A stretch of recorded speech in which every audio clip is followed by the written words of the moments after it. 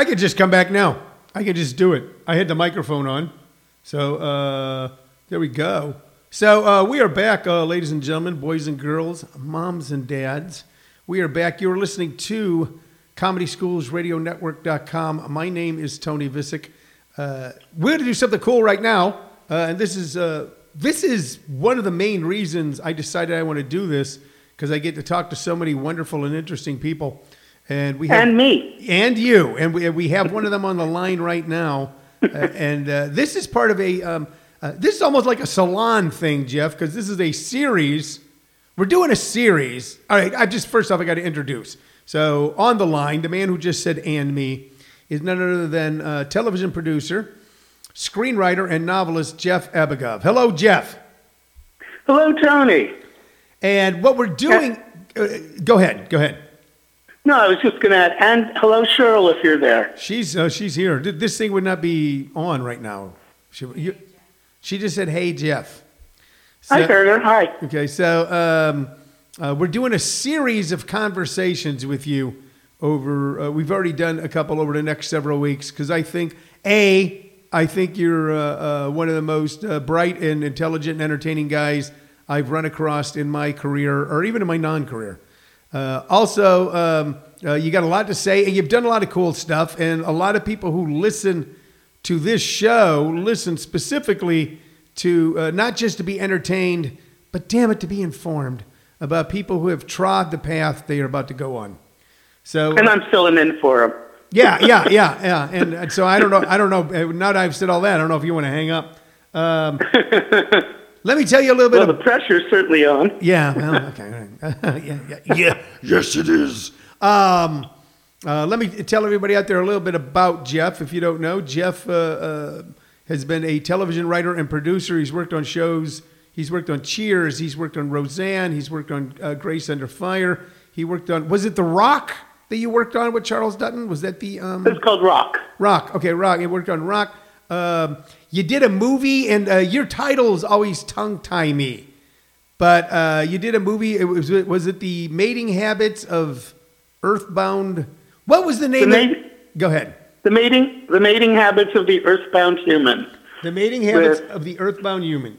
Yes. Carmen Electra, David Hyde Pierce, Mackenzie Astin.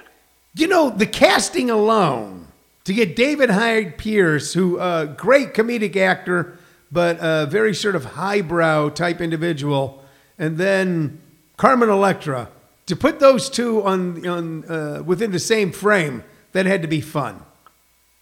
It was. They're actually not technically in the same frame.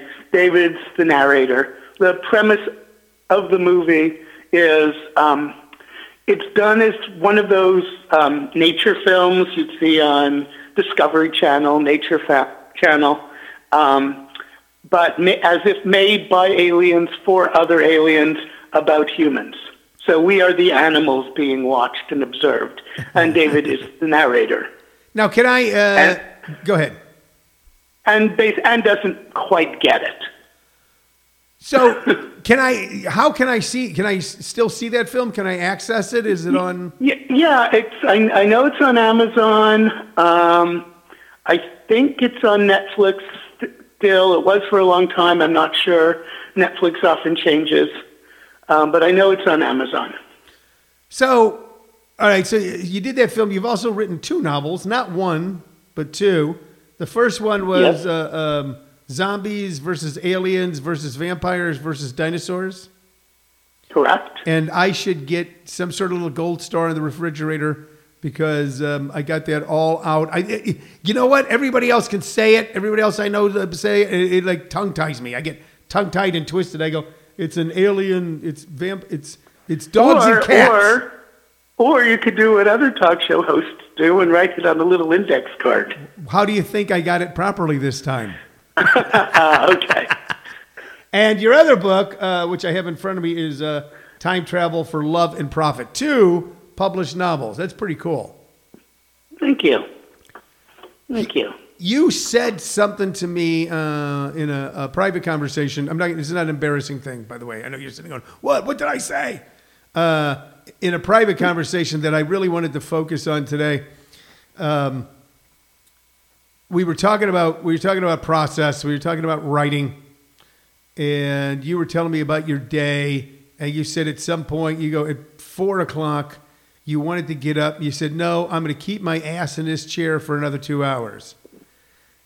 And I thought, if anyone's going to give anyone advice about writing long form, whether it's going to be novels or screenplays or television shows, that the advice has to be you put your ass in a chair at a certain time and you don't get up from that chair until a certain time. Yes. And it was just, I didn't say it at the time. I went, oh, because everybody's going, what's the secret? What's the key? How do you get in? How do you get over? How do you get under? Who do you have to do? This and that. I thought, there is the most important thing I've ever heard about writing. You go, I'm going to write. You sit your ass in a chair, and you don't get up until an appointed time. Well, yeah. I mean, there's two reasons to write. I mean, there's many, but to oversimplify, overgeneralize, either for fun or as a job. And if it's for fun, have fun. You probably won't finish a novel, a screenplay, or whatever. It's too big. If it's for fun, who cares if you don't finish it? Just write it when it's easy, then move on. That's why I admire songwriters writing a 3-minute thing, or a joke writer. I mean, you could just wait for. Actually, I shouldn't even talk about being a joke writer because I don't know that, or songwriter. But if it's a job, you got to treat it like a job. If that's what you want, if you want it as a career, you have to treat it like a job. And you say, okay, I work from this hour to this hour. And you do. I mean, if you had a job with a boss, you wouldn't just say, I don't feel like working today, boss. It's 1:30. I'm going out for a walk. So that's basically it. So let me ask you this. So I think that's fantastic advice. I set myself a goal of writing X amount of jokes a day. I go, I think the biggest impediment for most people who want to write, I talk to people about the 3 Ps. And the 3 Ps are perfectionism, procrastination, paralysis. It's got to be good. I like that. Yeah. I like that. So I'll run into that with people who want to do my workshop or do a seminar. They'll go, well, I really want to do it, but right now the dog's sick, and also we got tickets to go see a badminton tournament. And so when the time is right, it's got to be the perfect time. So I'm just putting it off. You don't do anything. So I said, I said, look, if you're going to do it, you have to start, and then you have to create a certain amount of habits. Tell me if you agree with this. How you begin in any endeavor, a writing endeavor, a professional career, how you begin will inform the rest of it. You're either going to be following the good habits that you created at the beginning, or you're going to be fighting the bad habits you created at the beginning. I completely agree with a slight caveat. Okay. Because when I said just keep your ass in the chair, yeah, I might have first of all, again, if anyone's taking this advice, everyone's different. Before I get to what I'm about to say, I know a guy, very successful screenwriter. His goal is to write 1 perfect page a day. If he gets that perfect page in 20 minutes, he's done. If it takes him 20 hours, he's done. So by the time he's had his first draft, his second draft takes very little time. Now, I could never write that way. I typically write my first drafts fast and sloppy. And then my second and third and multiple drafts take a long time. That's just to illustrate how everyone's different. I don't even understand how he does that, but that's how he does it. In terms of the 3 Ps, which I love, by the way, I'd also say you're saying don't have any bad habits, which is great, maybe more difficult for some than others. Yeah. I'd say know your bad habits. So when I say keep your ass in the chair, I'll say, let's say every day I must write 6 hours a day, 6 days a week. Now, I do procrastinate. I'm a big believer in procrastination. So if, let's say, I say, okay, I'm going to start at 9 and I'll stop at 3, but I procrastinate for 2 hours. I'm starting at 11. I don't get to stop till 5. Okay. All right. That's just something I built into. But if I say 6 hours, it's 6 hours. Let me ask you this, okay? So moving along on that. So look, you're right. I tell people, I go, find out what you are and be it. And people go, what do you mean? And Good advice too. Yeah, I say, look, if you're a procrastinator, just be a great procrastinator. If you know that you're not going to do things till the last minute, and try as you may, you're not going to do things to the last minute. Stop beating yourself up for doing things at the last minute, but make sure that you make that last minute count. Although I agree, but don't knock beating yourself up. Beating yourself. Okay, so here's when I'm starting a new project, especially on a project for hire that's on an actual deadline. Yeah. Because my books aren't. And I've learned over the years that my first day is usually pretty bad. So as I started to realize this, my first day was pretty bad. I go, oh, that doesn't matter. My first day is always bad. And I wouldn't really try that hard. And then the next day would be really bad. No, what I realized was my first day of trying is really bad. For some reason, I have to go I'm terrible. I suck. This is awful. I have to put myself through that process to get through this door where all the magic happens. So, all right. So now, let me ask you this. So again, don't get folks, don't take that as advice. The general advice is everyone's different. Just know yourself. I think you're right. And the other piece of general advice would be that eventually just do it. I mean, I don't want to sound like a Nike commercial, but if you want to be a writer, I also tell people, like you said, the first day is terrible. You write your first draft fast and sloppy. It doesn't have to be great. You just have to do it. I go, you cannot improve something that doesn't exist. So you have to put some, right.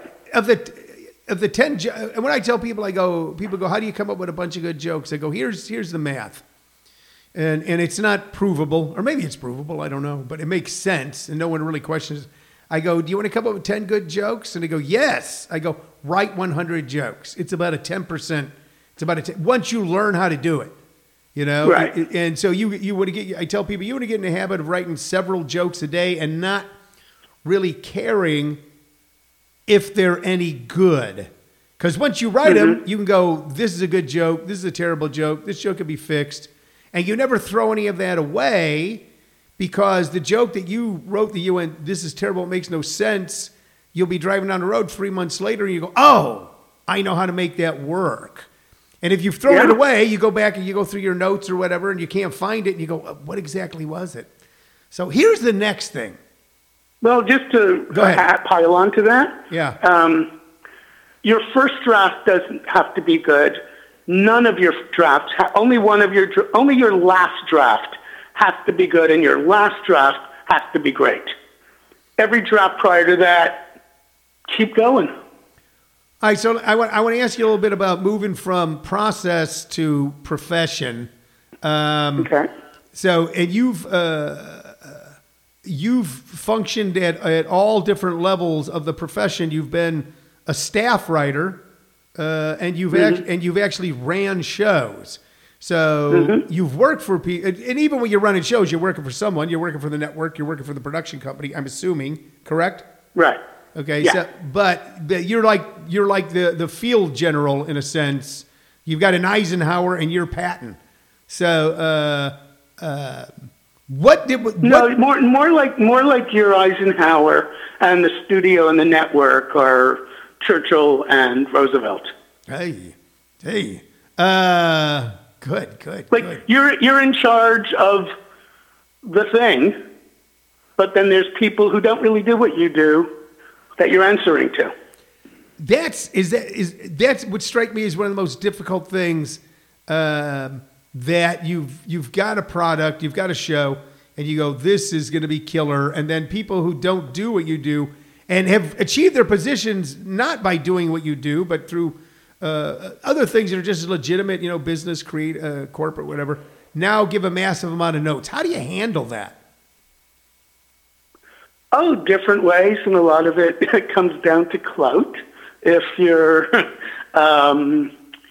really big, you just ignore it. If you're brand new, you just make of it. And if you're somewhere in between, you fight them. So in William Goldman's book, Adventures in the Screen Trade, he talked about, and he didn't mention the star in this particular story, but I pretty much read between the lines that it may have been Robert Redford, because Goldman worked with Redford a few different times.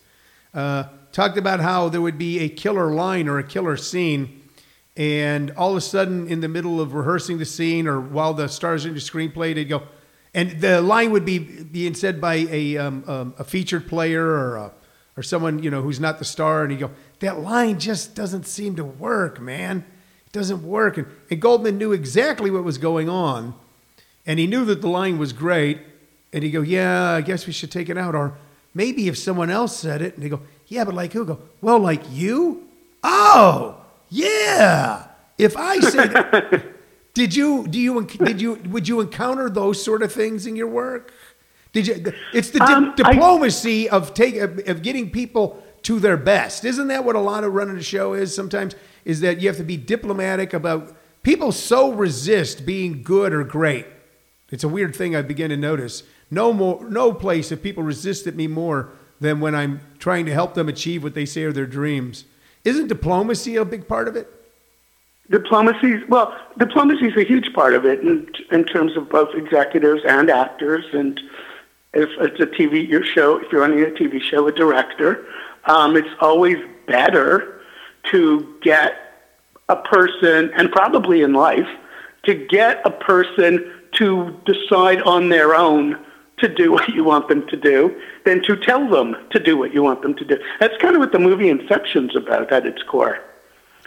But it's getting someone like, hey, I need you to do this, and you should want to do this, but if I just say do it, you're going to resist. So yeah, diplomacy is huge. What was the, if you don't mind, what was the first show you ran where you went from, working on the show? Rock. That was the first show you ran. All right, so let me ask you this. So you get the job. I don't know how you got the job. If you came in and you filled out an application, sat in a plastic chair with like 30 people. Like at the employment office. They always call it the unemployment office, but you're already unemployed. You don't need an office for that. No, basically, I was part of the senior staff of Roseanne. I was supervising producer on Roseanne. The original, we were like such a giant hit at the time. And the only reason I would leave that situation was to run my own show. And so people wanted to hire me to do that. And this one came along. It was good. It was created by Stan Daniels, who I'm a big fan of. And it just seemed like a great situation. But no, they pursued me. So you take the job. You can't really pursue a showrunning job. All right. You don't pursue it. You have to kind of earn it. Either you work your way up on a show, or people somewhere else see you and say, "Hey, let's get that guy." So the day you got it, did you go home? Oh, so let me ask you this. I can give you two examples. All right. The day you got it, were you like Julie Andrews singing in The Sound of Music, or were you like Alec Guinness at the end of Bridge over River Kwai? Were you singing, or were you going, oh my God, what have I done? Was it elation or anxiety? First elation, then anxiety. Yeah. And then get to work to get rid of both of them. But I'll tell you, after I got my first Cheer script, which was just a freelance episode, I went, and it was also my first job. I went in, pitched a bunch of ideas. They picked one and said, okay, write that. And I went home, drove home, kind of in a daze, got into my apartment and threw up.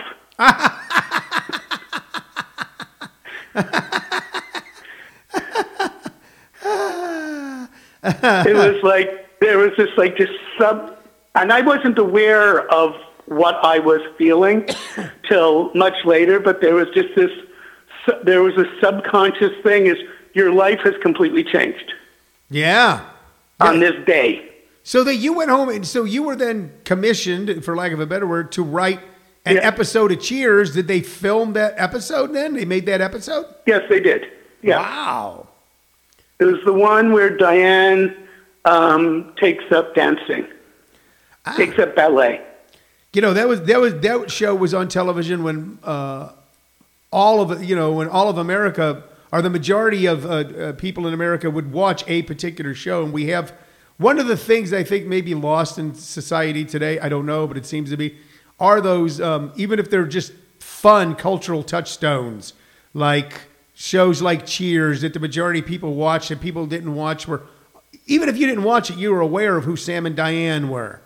You know, Right. and that is so cool that you wrote your first thing and they shot it. I want to ask you this: we're gonna. Well, by the way, typically, it's very rare for a TV script that's been bought is thrown out. I mean, even if one comes in bad, you spent the money, and if you throw it out, you have to cut something else from their budget. So typically, the writers just rewrite it. Okay. So pretty much the only ones that don't get shot are more for like political reasons. Like someone comes along and says, "Oh, we just can't do that." So the act of making it better, that it is irrelevant. Okay. You know, there's so much information. People always ask, how do I move from this point to that point? And you have so much valuable information about how to go from sitting in your home in the city that you live in and then deciding that you want to do something in the creative arena, you know, and and I hope you create for all the right reasons. You create because you have little choice but to. Some people, once they're finished, I know people that once they're out of television, they either fortunately live off of what they made and do nothing else, or bitterly struggle along in some other area. But you create because you want to. That's the only reason that a man can get up at 10 o'clock in the morning in his apartment, staring at the ocean, and go, "I'm going to sit here for 6 to 8 hours and write." You have so much good information about that. I want to ask you one other thing. Yeah, but I always wonder when someone says they don't do anything. I always wonder what that is. I can tell you sometime. What is not doing anything? What? I can tell you sometime. No, you work hard. You know that. You work harder than I do. You know, there's some days I look up and go, "What have I?" I'm like Alec Guinness and Bridget River Kwai going, "What have I done?" Because there's like 5 things that the thing for me is nothing that I do requires more than 2 hours. Like I've got deadlines on business emails that have to be sent out today, and if they don't get sent out, it costs us money. But it's a business. I don't want to say of 1,000 cuts, but it's a business of 1,000 cuts. But you have to do every one of them, and then at the end of the day, you go, "All right, we did well. We accomplished something. We created something." We made enough money to keep us in dill pickles for another weekend. I want to ask you this: what is, as a showrunner, or you could even answer this from the perspective of someone who's working on a show, what is the biggest mistake that you see people who are working for you do, where you go, "I might have to replace this individual"?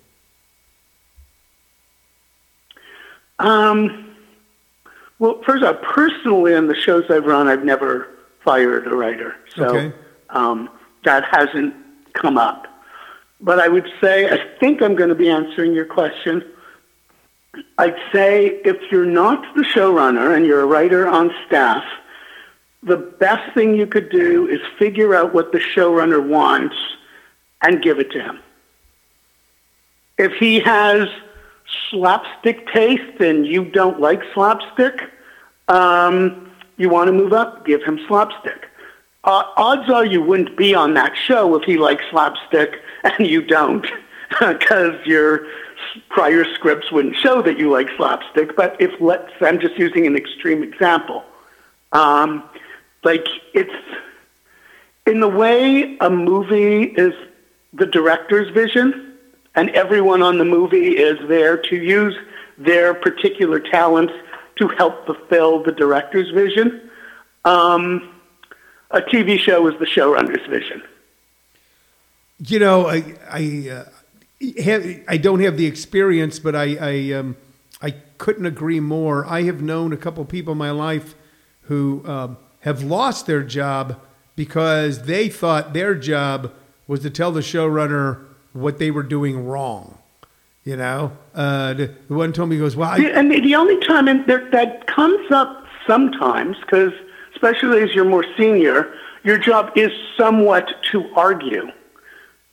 But you're not supposed to argue taste. It's like if, let's say, you don't like slapstick, the showrunner loves slapstick, somebody else pitches a slapstick joke that for whatever reason, and everyone laughs, but for whatever reason the showrunner doesn't like it, and you somehow feel, yes, no, I know you would like it. You're just not seeing it. This is exactly the kind of thing you would like. That, then you argue, but not, depending on who's listening today, not in your first year.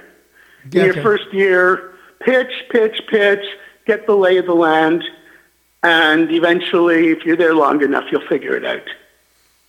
Good stuff, man. Listen, but I think it's the same as you have your comedy stand-up students who I know a lot of stand-ups start off writing jokes for bigger stand-ups. So if you're writing for a certain stand-up, you got to give that guy or girl the jokes they would do, not the jokes you would do. Yeah. It's the same kind of principle. And by the way, who doesn't like slapstick? So, I'm not a big fan. All right, so the next time we talk, and I'm probably going to see you next week because I'm going to be in your neck of the woods for a short period of time. So we're not doing the show next week, but the week after we'll speak again. I want to talk more. I want to talk about whatever you want to talk about, but I also want to talk about the different types of humor and how you go about creating those different types of humor. But I do want to mention this, okay? And I'm going to mention this. I think it was so cool because you told me the other day that you got recognized for writing books. That someone approached you, that you were walking through a mall and someone came up and just said to you real quick, they go, "Did you write Time Travel for Love and Profit?" And they said yes, and they actually had a copy of your book. And I thought, when you told me that, I thought that was just the coolest thing. It wasn't like, aren't you the bass player for Motley Crue? Like, being recognized for writing a book, I think... No, that is really cool. That is very cool. I think it proves just how good of a writer you are and how good your books are. And I also think it must be weird to come home some night and flip on the TV and, not know what channel it's on, just flip it on and go, oh, there, I wrote that. Huh, what else is on? So you know what? I got to tell you, there was a period when I was in film school. Yeah. That was kind of my goal. My goal wasn't even like that first Cheers script, even though Cheers wasn't on yet. But that first thing or that second thing, it was like to get so complacent with it that I see something on that's mine and go exactly what you said. I'll just say, one night I did a few television shows as a stand-up back in the day, and one night I came home from I think doing a set at the Melrose Improv, but it was I was getting those good sets 12:45 in the afternoon, no, at night, and I came home, I flipped on the TV, and I was on the TV, and I went, it was in VHS days, and I looked and went, is there a VHS? And it wasn't, and it was actually a Showtime thing I'd done, and that's cool. It was an odd moment. I go, it's just. Oh no! The first time you see your work by accident is incredibly thrilling because the first time you see it, it's on purpose. First time you do something, it's like, when's it on? When's it on? When's it on? Got to be there. Set the VCR, et cetera, et cetera. And you keep doing that. I typically do that. But the first time you see it by accident is a really cool moment. Well, we're going to talk about all that and more. I want to remind people that you have two novels out, and especially as as we're entering into the summer vacation season, if people are looking for good reads and they go on vacation, we want to highly recommend. If you want to see his stuff on television, just flip around and you'll see his stuff on television. But if you want to read one of his novels, they are Zombies, Aliens versus Vampires versus Dinosaurs, and Time Travel for Love and Profit. Both really good, fun, intelligent reads. And that's rare to have an intelligent and fun read. So we want to tell people that. And they can find those books on Amazon. Amazon.com. Type in my name or type in the title. And later on, once we get this show all prepared, and it's downloaded on ComedySchoolsRadioNetwork.com and on my Facebook page, etc., we'll also have the information there for everyone. Jeff, it's always fun talking to you, either in person. It always is. Either in person, when we're just shooting the bull late at night, when we're talking to each other about all sorts of things, or in this forum as well. I'll see you next week in LA, and I'll talk to you 2 weeks from today here on ComedySchoolsRadioNetwork.com. Okay, thank you. All right, pal. Bye. Bye-bye. There are people you encounter in life who... There's some people you talk to them and say, hey, hi, how are you? I have good friends where it's, how you doing? Good. How you doing? Good. And that's it. Okay. And then there's people who you just, the more you talk to them, the more you want to get ideas out and the more you want to ask them questions. And I have sat and talked to that guy for literally 4 or 5 hours. Just sat and talked for 4 or 5 hours. You know, just a great guy to talk to.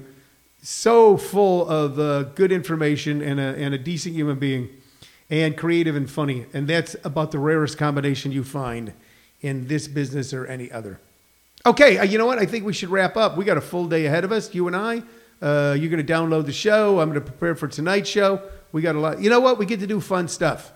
We get to do fun stuff. From traveling to New York City to doing podcasts to doing shows like the one we're doing tonight at the Tempe Center for the Arts, Class Clowns. Buy tickets. Come down and check out this show. A lot of shows to choose this weekend. I hope you choose that one. We get to do fun stuff. We want you to participate. For my producer, who just happens to be my wife, Shirley Lovisic, and for my staff, which currently my radio staff consists of our dogs, Chica and Roscoe. I want to thank you for listening. I'll be back 2 weeks from today. Thanks a lot. Bye-bye.